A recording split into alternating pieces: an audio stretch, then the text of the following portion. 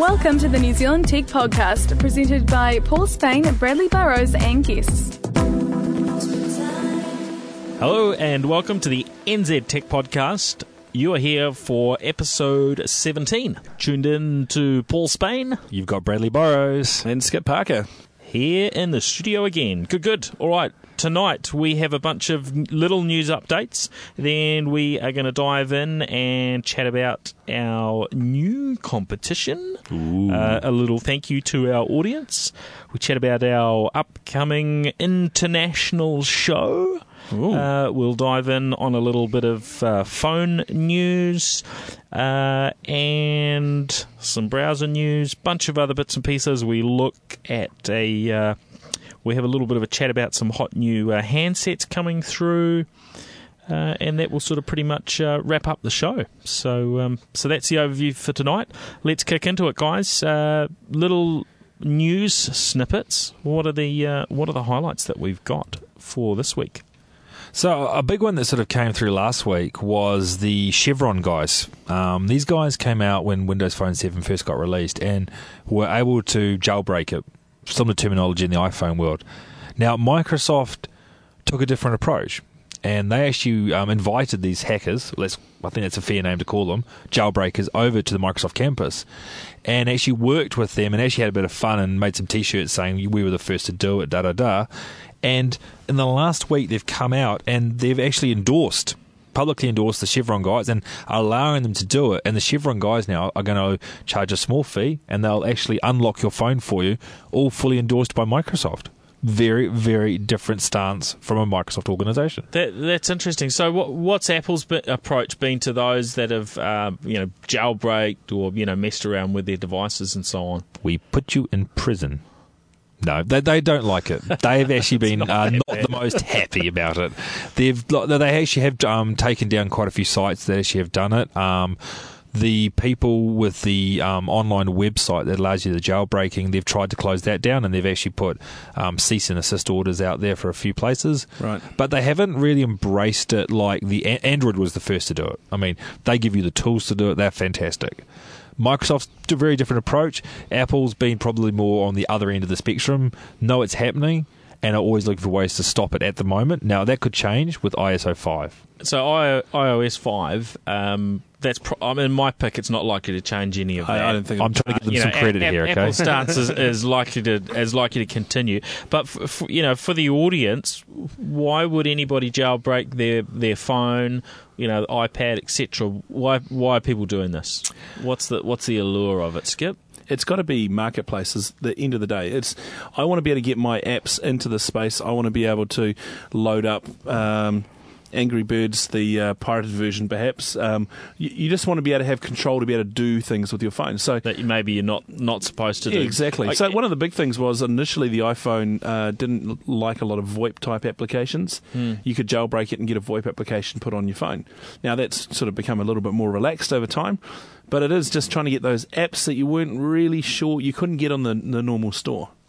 So another way to also think about this is with the older version of Windows Mobile, so Windows Mobile 6.x, let's talk about that range. Sure. There was a lot of custom ROMs. So the ROM is the physical operating system that runs on the phone. Yep. Now, by unlocking the phone, I'm assuming there could be a possibility where there could be custom Windows 7 ROMs come out as well. How's Microsoft going to do the updates around that? No, I'm not sure about that, but I guess that's something we'll find out. That's what we need to find out, right? But the main thing with the unlocking is it allows you to install applications that aren't in the official app stores. Skip says Correct, there's something unusual. Yeah, maybe it's less than legal too. So, I guess there'll be some people that are a little bit less than happy about that from a security standpoint for the platform. But the fact is that every other platform does that as well. So, there is an audience that is really keen to have that sort of flexibility. A lot of cases, it's just developers or learner developers that want to have that access because any developer that pays their US $99 is able to unlock their phone and a number of others as well, right? Yep. Yeah. Now, actually, I realise this is going to be a segue after the first article of the podcast, but did you see Facebook have hired GeoHots. Oh, yes. They have hired him to work on the Facebook team. So Now, this is the guy that initially got into jailbreaking the iPhones and then moved into the PS3. Yeah, so one of Sony's most wanted men, effectively. He got arrested, though, didn't he? He did, yep. He did get arrested. I'm not sure what the deal is with that, but... no, he cut that deal with Sony. I recall we talked about that a few months ago. But, I mean, clearly it hasn't stopped his popularity soaring, and he's now working for Facebook. Yeah. So I'm not sure. Do we want a hacker working at Facebook? Well, I think the positive sign of that is it's going to, potentially brings to Facebook a little bit more smarts around security, and they have had a lot of issues with security. So having a hacker on their team means he potentially can look at their security issues and help them solve those things. I hope that's why they've brought him on board, because Facebook isn't the safest place to put anything at the moment. I reckon it's actually could be more towards the device side of things, personally. Because, I mean, Facebook security is that's just a whole kettle of nightmare, really, for the size. It's a work in progress, right? It is. It's just they are trying to get it right. Let's just give it a wonder credit. if this guy's expertise and skill set is being able to break into stuff at the hardware level on devices. So I imagine he'd probably be working on Facebook stuff for PlayStation 3 or some of these other devices. That's what I'd pick for that guy. All right, well, we will wait and see. Yeah, I guess so. I'm sure we'll find out, we may or may not find out in time. They may never make public what he does. All of a sudden you might find your PlayStation 3 just has Facebook all of a sudden. How did that happen? You think they'll hack the PlayStation without telling Sony behind the scenes and plant their applications in there? Why not? Everyone else's. Let's get So Skype for iPad. Paul, you read about this over the weekend, or you had a play, or what's the story? Yeah, so I was just reading that it's almost out. The previews sound as though it's good. So it's a step up from the existing Skype that we've had on iPad in the past, which was really just the iPhone application blown up to fill up your screen. And it supports the camera and so on, so you can do your your video chats through it. So yeah, it's good. It's good to see Skype moving forward on continue to move forward on multiple platforms and taking the iPad a bit more seriously. And hey, it's an important device. That's what I'm using now. Brad's got his one sitting next to him, and mine's still coming from the Christmas present you promised last year. Oh, okay. Sorry about that. So it is an important platform, and it's good to see that Skype haven't pulled back from their work on other platforms since the acquisition by Microsoft has been announced. So that's a great thing. It's good. The next item we had on the news was an update for SkyDrive. That's Microsoft's cloud-based storage system. Well, yeah, it's been around for about almost 2 years now. Yeah, and it's basically was the storage, but also the first introduction where they did a bit of beta testing with the web apps. So you had Office, Excel, and PowerPoint all embedded into SkyDrive, and they started integrating a few products with Office 2.10 where you could actually upload and directly save to SkyDrive and bits and pieces. Right. Yep. It was clunky, to say the least. Now, the new update brings HTML5, complete richness on an iPad-based device, and gives you a real proper, I think, touch user interface look and feel and play to it.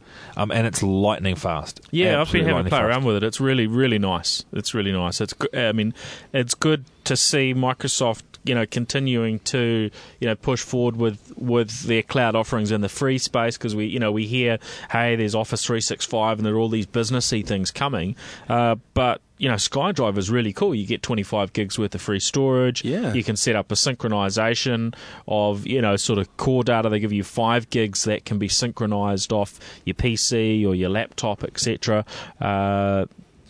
That's great in a home environment where you might have some pretty important documents on your computer. Or photos, by the way. Photos. But you haven't got around to sort of a good backup regime. Well, installing the live mesh client allows you then to have this information just automatically sync into the cloud, as well as that sync from device to device. So it's pretty cool. That is very cool. So the people that want to use it, it's supported on Firefox 4 or greater, Google Chrome, Internet Explorer 9, obviously, Opera and Safari. But one of the cool things is that it supports live video tagging inside the browser now. So you can have your videos referenced using HTML5 tags, and you get this beautiful, rich video player, if you like, built into SkyDrive, so you can link in from different sources and bits and pieces. So it's worth the play on your iPads or your Mac devices. It's really nice. Hey, there's one thing I want to say about these. But it works on any device. But I've been playing with it on my iPad quite a bit, and it's really nice. Yep. The photos, views, and so on is really cool. Right? Sorry, Skip. No, that's all right. I'm just thinking that the one thing that was really annoying me at the moment is the number of times I go and do something, because I'm using IE9 quite a bit now, and it just applications won't work for IE9. So it only works for Firefox and Safari and Chrome. Even though IE9's, HTML5 and compliant and sort of stuff. So it's great to see that a product has come out. It's HTML5 based and it works across any HTML5 client. I mean, that's the way it should be. Yep. I just don't understand why we keep getting into these browser wars. And, no, I'm not going to write for this browser. It's like, well, even if the app works, so I've got one application that makes use of HTML5, but it does a check at the beginning, and it checks, you're running Internet Explorer, and it just comes up and says, I refuse to run because you're not running,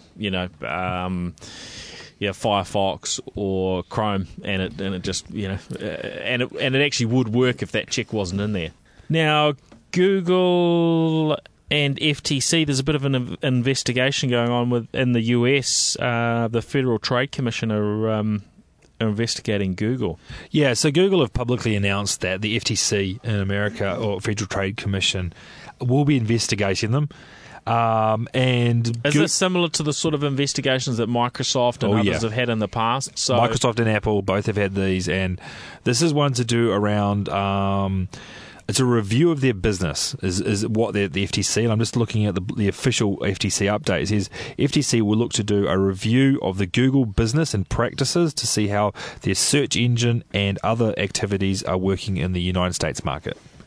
So I guess that's fairly normal for them to do that, where a player, someone's got a really dominant position, and when that happens, there are going to be people complaining, and they have to do that sort of due diligence and check up and say, well, are they making unfair use of their market dominance, or are they, they're playing fair? So I agree with the concept. I disagree with what you said around it's a common practice. These ones now are getting rarer and rarer. Back in the late, when Microsoft was doing all the antitrust stuff, they just, they had one every week.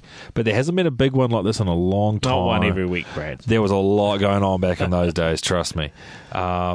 But this one, there hasn't been a big one where they review when they're trying to buy things, but they just don't do a review of business practices every month. Yeah. So this one's a little bit different. Whenever Google's buying, because they buy companies every week, they do a look at it, but this one's actually looking at how they're using the search data and the Wi-Fi data and all the other little ones that seem to have rolled up.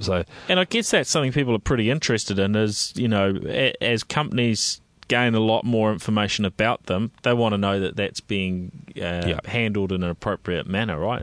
There are some pretty scary potential issues, and I saw there were some logs from one of the search providers, I think, going back maybe last year, and through those logs, it's amazing the sort of information that people can draw out of it. A lot of this came out of Microsoft's comment about YouTube as well, wasn't it? Where they were saying that YouTube was holding back information that it had classified, and it was only available for Google.com use. So it was sort of giving a dumbed-down version of YouTube to the other third parties. And that wasn't just Microsoft, that was all the others. That was Yahoo and all the others as well. So they're sitting there going, well, how come we can't get this metadata that you have, which makes your product so much richer and better out of YouTube? And I think in a normal sense that's okay if YouTube was just one of 100 other providers of online video, but the issue becomes when that becomes the dominant or the main player in the space and is owned by Google. Then there has to be then you have to be balanced and fair with then how that operates. Yep. Is that a fair way to put it? Yep, totally, absolutely. And there's a lot of stuff going on now about fairness. Now, world's most ethical companies. Someone's drawn up some sort of a list on that. Brad, have you had a look at that? Yeah, so I got sent this actually on Facebook by some people over in the UK, and it's done by a company called Ethisphere, and basically this is a media watchdog company that looks around And they are classifications around different areas of the business world. So they have obviously, everything from aerospace to automotive, but they've actually drawn up the computer software manufacturers. So it's 5 companies. Now tell us, where does your employer land in this list? My employer's in the top 5. My employer's number 2, actually, which is quite incredible. Because they weren't in there for the last 10 years, I can tell you that. Wow. So, look, the top 5 ethical companies that these guys have given is Adobe. Adobe? So this is in the tech space. Is in the computer software space. Sorry, Adobe is... Yep. This is what number? they've actually just given a whole block, so they've given 5 here. So they've got Adobe, they've got Microsoft, they've got Salesforce.com. Okay, yep. They've got Symantec. Okay. And the last one, Teradata Corporation. So how do they judge this? Because everyone's going to have a different opinion. Oh, look, yeah. There will be a lot of Microsoft haters out there who will be saying, how can Microsoft be in there? Because So all their licensing fees that they charge, how can that be ethical? How do we pay? So I can give you the methodology, because I actually preempted your question there. So a methodology committee of leading attorneys, professors, government officials, and organisation leaders assisted Ethisphere in creating the scoring methodology for the world's most ethical companies awards. They then selected candidates over the course of an entire year. Companies across the world submitted their applications, and they had over 5,000 applications for different organisations. For different categories. And then each of those companies was done in an in-depth analysis for looking at social media, online, and also paper-based requirements. And then they did a further requirement, and then they've just announced the winners. So there you go. Oh, very cool. So, do we know who won it last year? Do we know? No, look, it's just sort of gaining popularity this year. Yeah, look, I'll have to have. I'm looking on their website at the moment. I can't see 2010 or previous. They do have a whole lot of graphs. It looks like they started doing this in 2007, so they've been going for a few years. Yep. But they just don't have the last ones ranked at this point in time. Okay. Oh, hold on. I might have just found the link here. So in that top 5, there wasn't Apple, was there? Or Google? Or Google. Here we go. I've just found last year's. So last year's, interesting, Adobe, Salesforce, Symantec, and Teradata. Right. So that's 2010. And I'll just go back to 2009 here. If the internet works in the studio. Of course it works in the studio. They're not running off my phone. You just have to turn the crank handle. Yeah. I guess if you're not turning it fast enough, then you won't get fast internet, Brad. You know the rules here. Get the gerbils running. And I'm just trying to look here very quickly. While you're looking for that, I'm hoping that Ethisphere actually was in the top 100 most ethical companies. Otherwise, how can you take this report seriously? Yeah, look, and I mean, to our listeners, you got to take this with a grain of salt. You can't put yourself in the list, but it's kind of like, well, we're not the most ethical company in the world, but here's a list of ethical companies. But yeah, it was interesting because there was a few people on Facebook sort of having a bit of fun with me today and poking and sort of, hey, look at this, and I'm like, oh gosh, here we go. But it was interesting to see that they've put it in there. The 2007 one's actually not coming up. So, but yeah, I would have actually. It's interesting that Google and Apple and some of the other ones, like even HP from a software side, they're not in there, and they're not registering the hardware. It's just interesting when you look at this type of stuff. I do take it with a grain of salt because you don't know how the science has worked in the back end. But. No, yeah, I guess there's a whole raft of things, and I think if you're looking at hardware manufacturers, I guess there's the whole ethical question about the manufacturer side of it. Yep. Are you paying the right amount of money? I mean, that's a whole hotbed discussion right there. But and I guess if you start getting into questionable areas of ethics, then you start slipping down the ranks quite rapidly. Even if you're being quite ethical about it, you could actually be perceived to be less ethical because you're in that space. Yeah, and you've got to make sure you're not being sponsored by anyone as well. Yeah. Interesting. Now, sorry, I've just found it. 2007, Oracle. Oh, wow. Very interesting. Very interesting. Sorry, just found that one just now. Now, there's this white space wireless research that's been going on for some time. It happened in the US, and we've now seen in the UK a number of vendors, BBC, Microsoft, various other companies in that space are trying to use this sort of unused broadcast spectrum for, I guess, they were talking about a sort of modified version of Wi-Fi, a type of method of basically... What are they calling it? Super Wi-Fi, isn't it? I saw the phrase today, Super Wi-Fi. Yeah. So, and the advantage is having more spectrum available means you can broadcast faster, longer distances. There's all sorts of opportunities there, right? What are your takes on this, Skip? Because you're a bit more technically inclined on broadcast and spectrum than Brad and I. My eyes rolled at this one.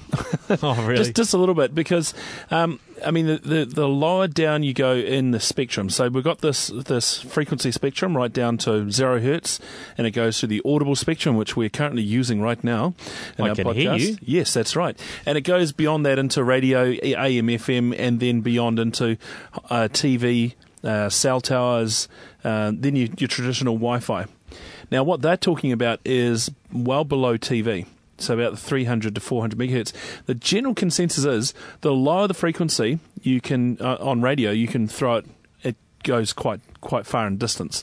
The only downside is the lower the frequency, generally you're going to get slower data performance through that space because it's quite a narrower bit of frequency. So for a classic example, so you need a bigger block to be able to transmit the same amount of information. Exactly. So what they're talking about in the UK, I think, is 300 to 400 megahertz. So that gives a 100 megahertz block. Just to put that into perspective, our cell network, our 3G cell network at the moment, sits in a 50 megahertz block, I believe. So 850 to 900 is Telecom, 900 to 950 is Vodafone, for example. Roughly. Yeah, roughly. So, yeah, just Very roughly. Yeah, just sort of throwing it out there. But the thing is that it's going to be slow. It's not going to be super fast Wi-Fi. So when you say slow, are we talking 16 megabit, 100 megabit? What are we talking slow here? Because they were talking about some better speeds, but I guess one of the main advantages was that it gets through walls and so on a bit better, right? Yeah, I can't see it as being a two-way thing. This is the way I look at it. I can see it as being a transmission type thing where broadcasters will use this to transmit data to your TV set station box, for example. I just can't see this as being a two-way data thing at this stage. Okay. Well, that'll be interesting to see. I guess you potentially could have, and this isn't quite the same, but it's along the same lines, a radio station that you wouldn't actually tune into and listen to, but that, say, your GPS in your car would tune into and get the traffic updates. Yeah, it's great for that sort of stuff. So it's generic information data polling that's heading out across the waves. I mean, the thing is that when you look at this stuff, there's some theoretical maxims, right, about how you can do stuff in certain frequencies. What we're starting to see is with the guys from NTT Docomo and Huawei and stuff like that, they're working on this new LTE. This is the 4G, the real 4G network, not the stuff that the States is trying to play with. This is the real LTE 4G network.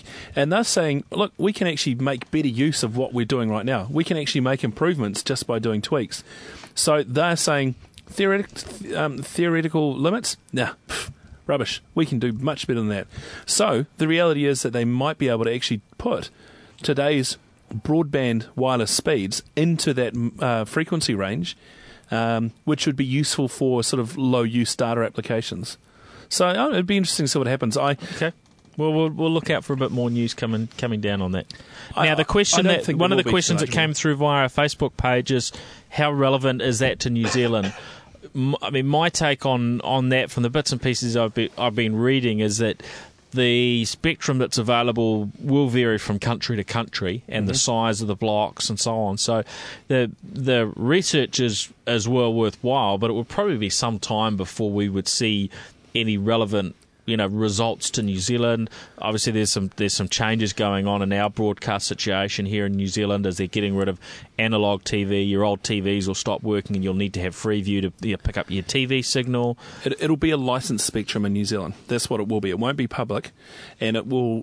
My pick is it'll go to safety services. So what about like a rural like broadband and stuff like that? You won't do that? No, I don't think they'll do the. Well, that's already sort of been locked down. Yeah, but this could be a solution because they're all procrastinating on that one. Well, no, I think they've found it, and they're going to be using the cellular networks. They'll use the 3G, 4G, LTE stuff for doing rural broadband. But I at the moment we do have some data services in the 400 megahertz range in New Zealand. For trunk radios, for the police are using it as well. Okay. So you'll see that frequency opening up for specific public safety type services, I think, more than anything else. All right, well, we'll chat about that a little bit more as the information comes to hand. Office 365. I've heard of this. Yes, small product. Now, this, in the bits and pieces we've heard, we're expecting it to be launched in the US on the 28th of this month, which is virtually now, and the 29th in New Zealand. So information on that will be starting to flow out, publicly on that over the next few days. So definitely worth keeping a lookout if you're interested in that, or if you want to sign up. You will be able to sign up now. The beta program basically closing down and moving into a released product, but you can still sign up and get a 30-day trial. Yes, yep. And I'm using the beta myself for personal use and just getting my head around it. And since the weekend, quite a few extra things have started. So this thing's well and truly productionized as far as I can see. Yeah, it looks great. Yeah. And there's stuff that I couldn't do before, and I can actually do it now. Simple things like, for some reason I couldn't add additional email addresses to various things like accounts, but now I can. Okay. So it's like little tweaks that they've been doing. It's moved from pre-prod to prod, basically. Oh, yeah, absolutely. Yeah. One thing I will say about this, and this is an experience I've had, is the customer service side of it. You'd think, faceless organisation, because it's sort of a cloud-based thing, is it going to work? I actually had quite a complex problem. The fact that my domain name I was using had the word bank in the middle of it, which they had to verify. So that actually had a bit of work behind it to get happening. But the whole way through, the Office 365 beta team, which I assume is now probably the production team, heading into it, they were with me the whole way. Every couple of days, look, we're working on this, we're just validating some other stuff. I'd get another email a couple of days, just letting you know, just working through some more stuff, and then they'd come back with a question, and the whole time I was constantly in contact. I'm just letting you know. That's great. And in the end, and this is the thing that astounded me the most, they actually rang me from wherever they are. A real and human. This was just an online request you'd done. It wasn't something where you had called in and logged it via I phone. logged it on an online request. I got given a case manager. The person constantly kept in contact, and then she rang me and said, "Look, just want to check that you're okay with it." Yep, perfectly fine. And I was sitting there thinking, wow, that was a great experience. So, and I don't know if you've gone through the hassle of trying to do the same thing at Google Docs, but it's it's not as friendly as that. Yeah. So I know I was well impressed. And this is a beta product. This was in the beta stage, so I'm expecting no one to talk to me because it's in the beta. But I actually got treated like royalty. It was amazing. A full-blown customer that was spending lots of money. That's Absolutely. Great. That's good. Well, hopefully that sets a bit of a standard, because some of us have tried to deal with Google for support in the past, and I know it depends at what level that you buy into their products and so on, but I've had some of those dealings where it's a paid product, a paid service, and getting the runaround even in terms of the online responses and so on. So I think this sets a really good bar for the industry in the cloud space. And I don't know how it will settle down, whether Microsoft will be able to continue to afford to deliver, a really high level of service on their lower end products, because when you've got a user paying, $6 US or nine New Zealand dollars a month for a service, there's not a lot of profit margin in there to be providing a lot of customer service. No, but that's true. I guess that's something we'll see how it pans out over time. But it's great to see that they're starting on a good footing. Yeah, it was great. Excellent. Thanks Office Live. You guys rock. Good. Now, Mac OS X 10.6.8, that update is out. Yes. You've installed that, Brad? Well, I couldn't install it on my main device because I'm already online. Yes. But I installed it on another device. I borrowed it off someone because I wanted to see what it did. Now, for those of you that are wanting to go to Lion, you must install 10.6.8 first off to be able to even install Lion. You will not see Lion. You will not be able to download Lion. As Lion's a 4 gig update, you must have this update. So for those of you that are wanting to purchase it and then download it, you must do this one. I've emphasised that enough now. But the key things that come through is that there's a major enhancements to the Mac Store, which gets your PC, well, not PC, wrong device, your device ready for Lion to come through. It improves support for IPv6. VPN reliability, and it does a whole lot of little minor tweaks to certain applications. There's quite like a few iCal. security things. Yeah, security updates. And these antivirus Yes. anti-malware capabilities, right, that comes through. So, which is a good thing to see. It's good to finally see. Yeah. But no, so what identifies and removes known variants of Mac Defender malware. Yep. So, Geek Zone malware. Thank you, everyone. Well, you did well. Yeah, I'll concentrate on that one. Yeah. But yeah, and also fix growing up. Yeah, it fixed the time zone issue, which was a big thing with. So now it didn't fix, and I haven't heard any feedback on this about Lion, but it certainly didn't fix the complaint that we regularly have as Mac owners about the size of the download. I noticed because I did it the other day. And that update in itself, this point update. I ended up with over 500 megs worth of updates because that came down, and it's a service pack. It's not an update; down. it's a service pack. Let's be realistic. It's big, isn't it? It's huge. Yeah. So sorry, get this right. I've got to download a 500 meg update so I can get my 4 gig update. Correct. Or download. Yes. Right, yeah. Okay. But you got to look. Wow. Hey, look. Now, I was very critical of this, and I've actually sat down and had a good think. They are downloading, rightly or wrongly, a major OS. It's a brand new OS coming through for Lion. So I'm okay with the 4 gig size. It's just the download side of things. For me on the Lion side. The 500 meg, the point releases for the Apple software lately, I mean, look, they've all been around the 500 meg, Paul. I'm looking at 10.6.7 and all those previous. They've all been large. They haven't been small releases. No.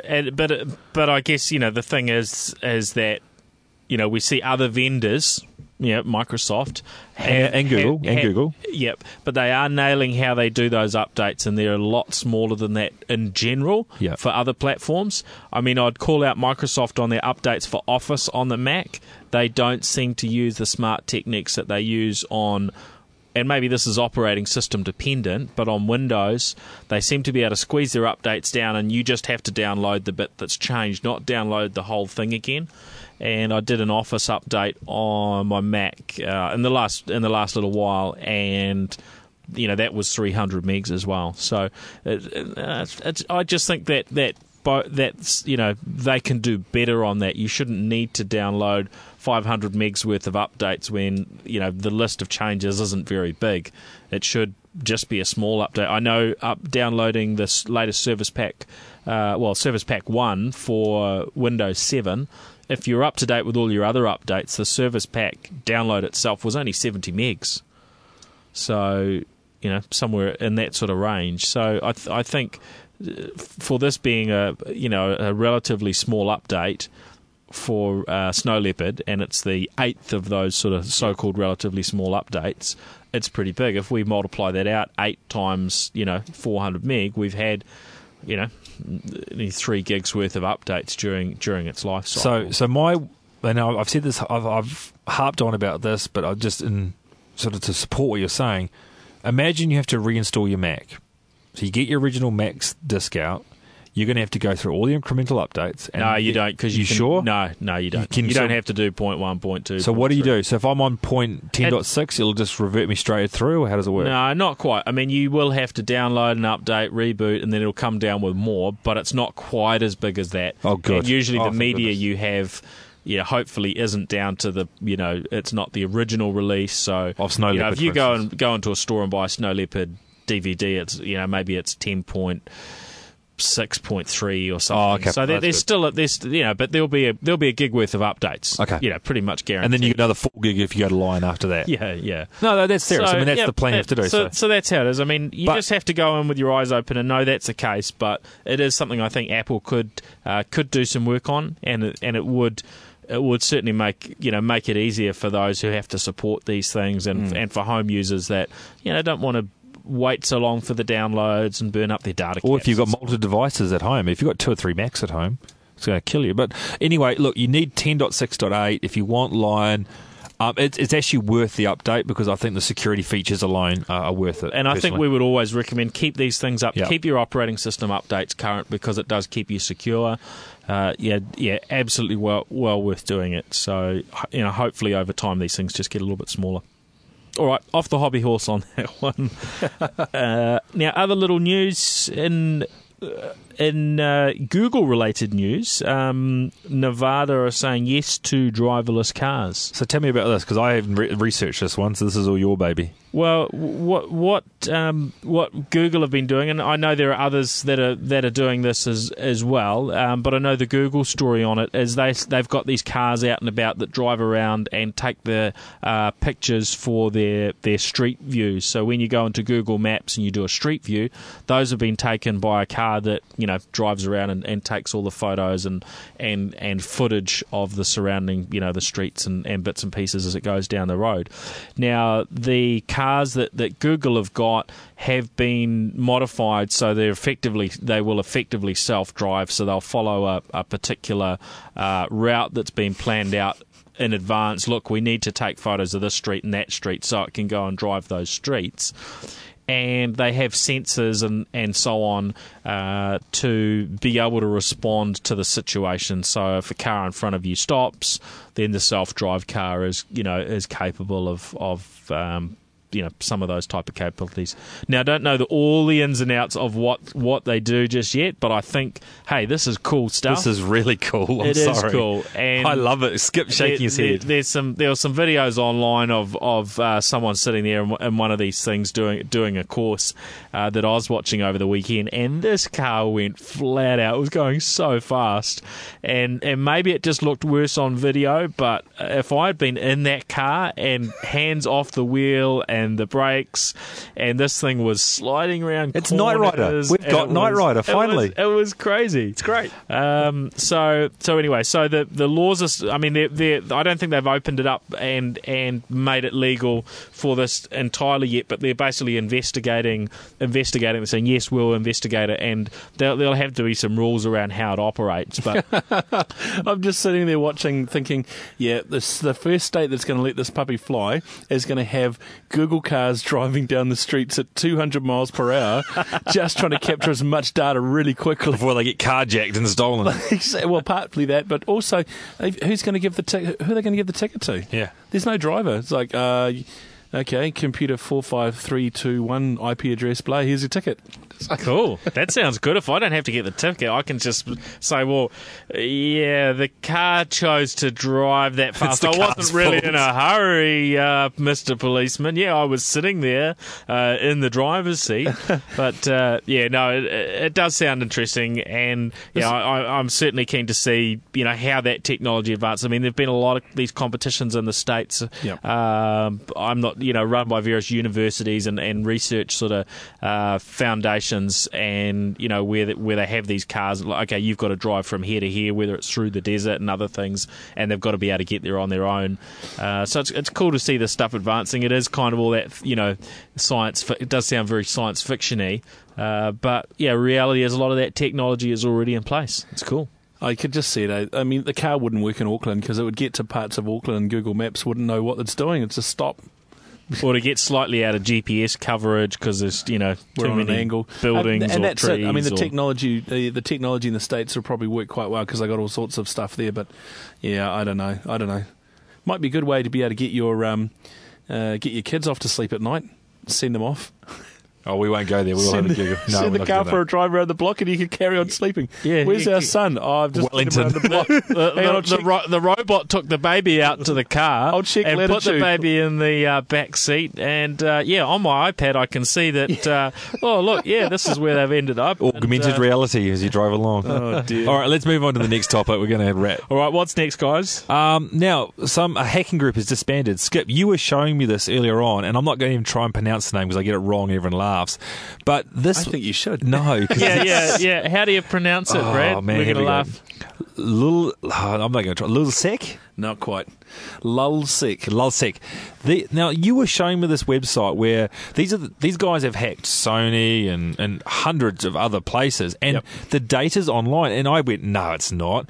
And you went and showed me the entire database, the MySQL database for What was the reality show? It was the X Factor one. X Factor Yep. one. And it's online, and it's an HTTP. It's publicly accessible. And it's just scary. So do you want to tell us what they were doing? Okay, so Lulzsec doing it for the lulz or the lols. The lols. Yep. So I mean, they had no mandate other than just having a laugh, and they went on a hacking rampage. Their website's great, by the way. It's got the Love Boat music in the background, but. So these guys have been on a rampage for the last month and a half, 2 months, I think. They've been a lot in the media, and one of their supposed members of their team got arrested. Yeah, and it's just all gone a bit crazy. There's a few things that have happened in the last week, but they've decided that we're finished. We've released our last block of data. It includes information from FBI, AOL. Databases, the list just goes on. It's insane. What they have done in the past is actually pwned, and I do mean pwned in the total sense they have owned pbs.org, the entire site, and they released every bit of user information about their site. I mean, if I was a PBS. Is this the public broadcaster? Yeah, this is the American in the US, public broadcaster. Like our TVNZ sort of thing. Yeah. Sort of, but a little bit. They're very much public-based rather than sort of commercial-based. Yeah. And so they totally owned that site. They have owned all sorts of stuff. I mean, it is scary how much stuff they have covered in the short time they've been operating. I mean, if they kept going, it would just... They've probably been operating for a long time in other forms, right? I mean, if they're saying they're going, it's not that all of the guys involved have suddenly decided, oh, look, yeah, we were wrong and this is bad and so on. Yeah, probably if these guys are into that stuff, they're going to keep doing it, but they'll either not, publish it, or they'll come up, they'll bounce up in another name at some other point in the future. Oh, they'll there's return. Going to be some changes. I think that... what it looks like, it just seems so surreal that an organisation like that can own so much of the internet so quickly and so rapidly. It's almost like there's a group of hacker friends that have got together, they have built their toolkit up over time and discovered vulnerabilities, and then they've just decided for an entire couple of months we are just going to go through and improve things. Now, I'm hoping that is the case, because the alternative is we really suck at securing websites, because they have owned some of the world's biggest websites, and that is a scary thought. I mean, it just probably means that we all need to think about how we're doing our security. But no, they have called it quits, and apparently another hacker group, I believe, has released a load of personal information about the members, except for two of them. So I'd imagine the police will be trying to catch up with all these guys and have a chat. Oh well, it highlights that just because you do it on you break into something online, it's not necessarily any worse than going in and walking in someone's front door because they left the door open and so on. I mean, I think there is a good side to some of this hacking, but that's probably not a debate that we want to get into tonight. But certainly there are the way the laws sit. It's not something you can get away with just wandering through people's sites necessarily. Now, there is one thing I should mention about this. If you go to gizmodo.com, they have a tool on their site that goes and searches all the Lulzsec records that they have released and lets you know if your email address is actually listed in part of that. So it's quite a useful tool. That's a great tool. So worth going to have a look, and maybe we'll try and link that directly from the show notes as well. That's interesting. All right. Well, we have promised to link stuff in the past and then haven't, and we've been told off for that. If someone can make a little note about that's going in the notes, then it might actually make it this week. So. The only downside is that it doesn't work for Internet Explorer 9. Oh, that's crazy. Why that happens. All right, let's move on. Cool. So those were our little short news updates. Actually took up the whole show. So we've got no time for anything else. We got plenty of time. No, just kidding. We'll squeeze in some other bits and pieces. Now, one thing we wanted to say is just a big thanks to everyone in our audience who's been listening in and supporting us. Yeah, huge thank you. It's really, really appreciated. We've got guys all over the country that have been sort of spreading the word, telling their friends who might not be total geeks but are interested in gadgets and techie stuff, or home cinema, all the various topics that we cover in some form. And thanks very much to everyone for being part of sort of building up the show and helping us get known out there. Yeah, well, look, it's gone around the globe as well. When we've had Guardian UK and University of California, and I had a guy tonight sort of chasing me up, a guy called Nathan Webber. I just want to do a big shout out to him. He's he's not a technology person, and he was been spreading our word, and it's just been really great to have the support from everyone. So we've got a little announcement. Can we do that now? Yeah, go on. Go on, Paul. Let's do the announcement. All right. So as part of that, thank you. The guys have managed to prize out of my hands the... you didn't lose it or break it. The LG Optimus 2X, the funky little dual-core Android handset from 2 Degrees. This was a cool handset. Awesome handset. It's worth $1,000. Yep. And they've overruled me and basically decided that this needs to be given away. We need to share the love to a member of the audience. So that's what we're planning to do. Now we've made it pretty easy to enter, and in fact, a lot of you guys out there will already actually qualify. So I'll run through the 3 steps to enter our little competition. Number 1 is we're asking that you subscribe to the podcast through iTunes or whatever tool that you use, Zune, etc. Number 2, that you give us a like on our Facebook page. And what's the URL for the Facebook page? So that's facebook.com/NZ Tech Podcast. So and thanks also to many of you who already liked that. I think we're up to about 500 followers on there already. So thanks to those listeners that have already done that.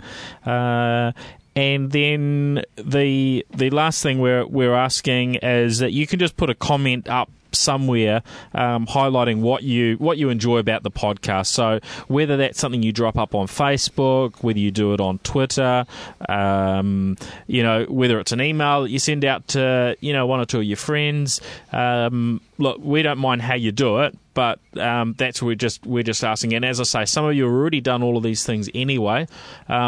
And so to enter the competition, you just need to email in to competitions@nztechpodcast.com and just include a screenshot of those of that last one. As far so if you like us on your Facebook page, subscribe, and then put up a message somewhere, Twitter, Facebook, or an email out to some friends saying what you like about the NZ Tech Podcast. Be nice. Then, hey, you'll be in the draw. Now, we were just chatting about this before. From my experience on these things, even though there might be a lot of you listening, there'll probably only be a few of you that actually get round to doing this. So yes. Your odds are good. So I'd say your odds are pretty good. I'll be pleased if if we get more than a dozen or 2. Hey, if a whole lot more of you do it, that's cool. But I would say your odds are probably pretty reasonable. Because, and it's $1,000 phone. And it's a beautiful phone. Most of the audience doesn't usually tend to get round to entering. We haven't actually done a competition for some time, so maybe we'll be pleasantly surprised. But and a huge thanks to 2 Degrees as well. They've been a great supporter and done a lot of help getting the show going and socialising it. So I just want to say a huge call out to those guys. Yeah, absolutely, and for providing such a sweet prize. So am I allowed to enter, guys? No, you're not. Go away. You've got enough devices. I've got some other aliases I could sort of enter. No, you cannot. Yeah, I'll be filtering it. Thank you. Oh. Yeah, and again, thanks to Nathan. Appreciate it, man. We really do for spreading the word. Yep, and all the others. One of our other supporters, Jonathan Hagger, down in Hamilton. A bit of a shout out. He was he's been one of our great supporters as well. And there's a bunch more of you. We've did some shout outs over the weekend on Twitter. But yeah, thanks again, guys. And keep feeding back. Let us know what you enjoy about the show. What are the things that you want us to sort of build into the format? What words I can muck up and what devices Paul can break. That'd be fantastic. Yeah. Now on to other news. Firefox 5 that's just come out. Yep. Now that's quite a controversial, been quite controversial in some of the stuff in the last few days, because we had Firefox 4 that came out, 3 months ago? Yes, maybe a little more. And we're now up to Firefox 5. The bit of controversy that I saw online over the weekend around that was that Mozilla, the Mozilla Foundation that launched and released Firefox and some of their other products have said that they're not going to be supporting the old versions. And it's not enterprise ready. There was an enterprise ready sort of slant that the IE guys have jumped on board, haven't they? So what they're saying is, look, Firefox 4, which is 3 months old, that is no longer a current version, so will not be supported with security updates and patches. Ridiculous. So it is ridiculous. Yeah, there are potentially some challenges with that, because not everyone will want to or will want to deal with the challenges of being on a brand new browser. So they might want to stick around on it for a while. Bigger businesses, that's a real challenge, because they set a standard and they'll run across they'll run that version across their business. And the bit that brought out this controversy was some online posts over the weekend.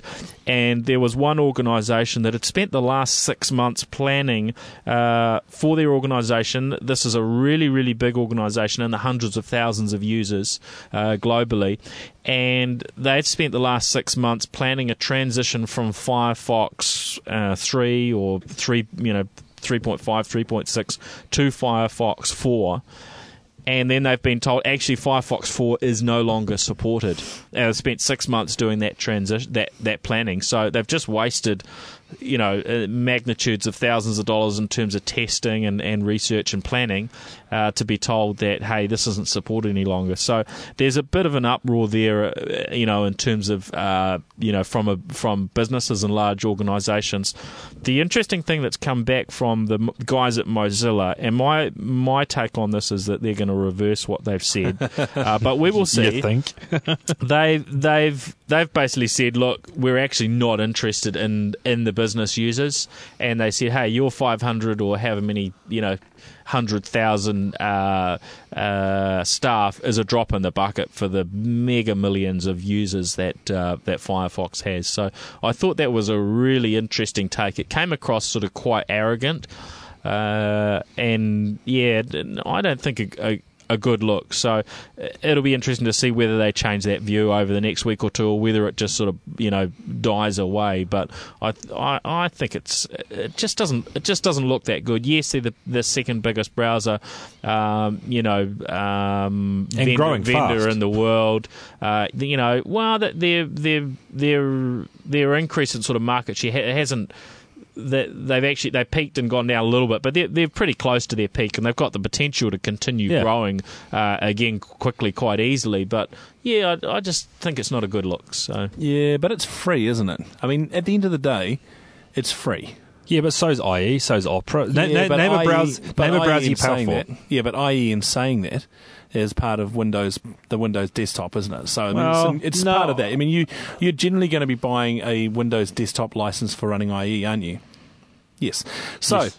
No, I'm just trying to think. That's a good call, Skip. Yeah. But the thing is that it's a bit it's hard. the you get what you pay for sort of deal, right? Yeah. I mean, if you're going to put your eggs into an open source product, and the next day it turns around and says, you know what, forget it, we're not going to support it. I can kind of see that, because they're not getting a lot of reward out of what they're doing. Yeah. Maybe what Mozilla might do is, hey, guess what? We'll support 4. But it's going to cost you. Yeah, fair enough. Yeah, okay. All right, and I guess if they want to target the home users, I'm sure they've looked at their user base and they've said, well, most of our users are home users, or it's 80%. That's where they get the return from. That's fine too. But I guess looking at it from that business perspective, and most businesses tend to run what comes with the machine. So if they're running a Mac, in a lot of cases they'll run Safari, although more and more because of issues with Safari, Firefox has gained a lot of market share on the Mac. And in fact, within my business, we support a lot of Mac users as well as Windows users. Yep. And Firefox does actually, that's one of the cases where Firefox tends to get used, because it just seems to give more consistent results in a lot of cases than Safari. So right. But on the Windows platform, it tends to be, you run the Microsoft standard because it's what more than half the world runs, and it becomes a lot easier to maintain and support. We could argue this one all night. Let's move on. We could. Fair enough. I disagree. So, right, now, news on handsets. There's some interesting bits and pieces coming through around software. Google and Oracle are having a little bit of a legal battle at the moment. they're suing each other. So who started it? Who's suing who? What's happening? This is Oracle aren't happy with the way Google have integrated Java into Android. Is that right? Bang on. Basically what it is, Oracle is suing Google over the Android operating system and the implementation or usage of particular elements of Java in Android devices. It's becoming real petty. Real petty. Okay. And I guess if Google are using Oracle's intellectual property and so on and aren't doing it in the right manner, I guess that's Oracle's right to do that, yeah? Yeah. It's tricky, though, because, the ballpark's changed for Google. I mean, when they first started doing it, it was all part of Sun Microsystems, and now Oracle's brought out that Sun Microsystems stuff. It's kind of like, man, how do you keep up? And was Java open source? Yes, it was. You could get open source Java. But the rights still remained with Sun Microsystems. Okay. I guess Sun didn't really enforce too much because they were, I guess, quite altruistic about the approach to things. They brought MySQL into that farm, and so everyone was like, yeah, that's comfortable, we're happy with that. Then Oracle brought everything, and it's like, oh no, is it all going to wind up? And it does appear that it's all going to wind up. Yeah, look, it just seems that I think there's a good map out there of who's suing who at the moment. But it's a great spreadsheet. It's awesome. And it's growing daily. Hourly at the rate. But anyway, so there's that's going on at the moment. Good. All right, now, in the last week, we've seen some interesting handsets from Nokia. Oh, yeah, the N9 with Meego. The Meego operating system. This is the Linux-based operating system that Nokia and Intel sort of had partnered up on. There's some other players in this space, which effectively we understood that Nokia, depending on which pronunciation you prefer to choose, we're dumping it. We're dumping this new operating system because they're going to Windows Phone. Yeah. But now they've come out and actually launched a phone with the operating system. And from what I'm hearing, it actually looks like a pretty cool operating system. Amazing. I mean, what's going on here? Look, I mean, I think that they were committed to releasing a device or an operating system. I think for those of you listening right now, if you want to go online and do a search for Stephen Elop, who is the head of Nokia, then you'll also see the same N9 device, and he'll be showing a Windows 7 on it. Windows Phone 7. It's Windows Phone 7. So the Mango version. So this is so we're expecting Nokia to come out with Windows Phone 7 1 to 4 devices before the end of the year. Somewhere we're guessing in that range. Yeah, guessing. Hopefully. We don't know whether there'll be any in New Zealand in that sort of time frame. Again, we don't know until announcements are made. What we've seen is effectively this N9 hardware with Windows Phone. Yeah, so if you watch the video, they show you the N9 with Meego on it, and then they say all the learnings we've taken from Meego and the N9 design of the hardware, and Stephen Elop pulls out of his pocket and shows and says, do not record this and all this, and it's professionally recorded, this leak. It looks like it, doesn't it's an Apple one. But they've basically shown the same hardware running Windows Phone 7. My guess is that they've taken the learnings from the hardware and the way to implement the OS and put that onto Windows Phone 7. But Meego, and I mean, Skip and I spoke about this a few weeks ago, it is really, really nice. And it's a shame to see it go. I hope they release it to the open source community. But you know what this is? This is actually not Nokia saying we're going to release 2 operating systems. This is Nokia saying our handsets can do anything. Yeah, that's a good point. This is the N9 handset, which will run Windows Phone 7. Oh, by the way, if you want to, you can run Meego as well. This is like HP's WebOS. This is like HP turning around saying, we'll load WebOS and Windows on our platforms. So Nokia have come to the table and said, look at this piece of kit. It is amazing. And the N9, personally, I think, is one of the most amazing touchscreen phones I have seen this year. It looks really solid and robust. It's solid, looks robust. Really cool. It's great camera. Beautiful. The form factor is amazing. And the camera is phenomenal. So, I mean, I'm looking at this N9 thinking, I want one of these. And it's great because they're actually becoming software agnostic in their technology. So it's great. I think well done, Nokia. But very confusing press conference, especially when you told everyone to turn off the cameras except for the professional camera guys. This is so funny. And the vision mixer. Yeah. The guy that was cutting to the screenshot of the phone. It's kind of like... So how did they do that? Unless someone plugged something into a desk, but that was doing any video footage for the event, but you'd imagine they'd capture that. It does seem very. But watch the video; it's worth watching. It is very good video. Yeah, it's cool, and there's a lot of it. The whole video runs for it's about 21 minutes, 27 but minutes. Look, So, Meego's up for the first 6 or 7, so you get a good look at the operating system. Yep. Cool. Now, one last announcement before we finish up. Something that we've been hoping would come together, a special event for the NZ Tech Podcast. Yes. So we are going to be flying to LA, baby, and we're going to be doing the NZ Tech Podcast show live from in LA on July. I'm just trying to think of the dates now. July the 12th, I think it is. We'll be doing episode 19 of the NZ Tech Podcast. We'll be coming from LA. Now, so we'll be talking about all the happenings over there, but there's a particular event that we're there for. Yeah, so we're going to be covering World Partner Conference. Happening in Los Angeles. Yes. And this is an event that happens each year. It has all the big guns from Microsoft, the Steve Ballmers and Steven Sinofsky type guys, the big players.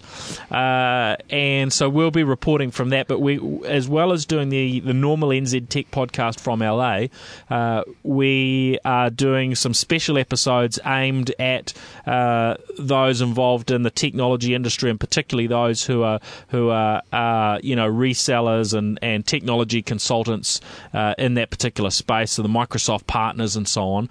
We will be doing shows where we'll cover all of those happenings in the conference for that audience. So we'll have 4 special editions of the NZ Tech Podcast coming out during that week. And we'll also doing a bit of a pre-walk around. Paul and I are going to try and go to the Apple Store, the Microsoft Store, Fry's, and a few of the big other electronic areas, so we can give you a bit of a vibe of what's going on over there and hopefully get our hands on some of the new technology. So we'll hopefully be doing some recordings and bits and pieces that we'll be able to bring you live, so what's been happening in the stores and outside LA as well. We'll be looking at the new HP WebOS devices, which are due in the market, I think, in the States, I think at the end of this week, sort of maybe Friday, 1st of July. So there's a whole bunch of stuff that we'll hopefully get our hands on.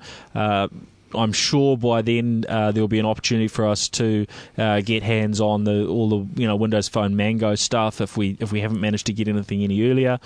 So there's a lot of cool stuff that's going to come up on this trip. So hopefully Surface 2 as well. I won't have to play with that thing because that looks really cool. But so that's going to be big for us, and we'll take you along for the journey and hopefully enjoy what's going on over there. Yeah. So and duty-free orders can be placed too. So we're looking forward to that one. It's going to be good. And doing the show live from LA is going to be cool because Paul and I are bunking in a room together, so we're going to be setting up a little mini studio. It's going to be fun. Yeah, we'll have a little studio doing all our recording there, and and we appreciate Microsoft organising this for us. Yeah, Brent Colbert from Microsoft helped us out with this one, so it's been really good. So we really appreciate that, and I know that a lot of the other media in New Zealand get, flown off around the world to various conferences and so on, and it's very nice to be considered important enough to be included in that. So that's really cool. Yeah. Look out if that's your thing. If you're involved in the that partner community, then definitely look out for those episodes. But for all of our listeners, there'll be that live show coming from LA as well. Cool. So we're getting told to wrap up here. All right. Skip's getting on our back. Well, thanks very much for tuning in. This has been the NZ Tech Podcast. Be sure to come by nztechpodcast.com to find out the details of the competition. If you've forgotten them, we'll put all the details up there. Email address for that email address again is competitions@nztechpodcast.com. And again, the Facebook was facebook.com/NZ Tech Podcast, and of course we're at NZ Tech Podcast on Twitter. Cool, guys. Have a nice evening. That's us. Catch you later. Bye.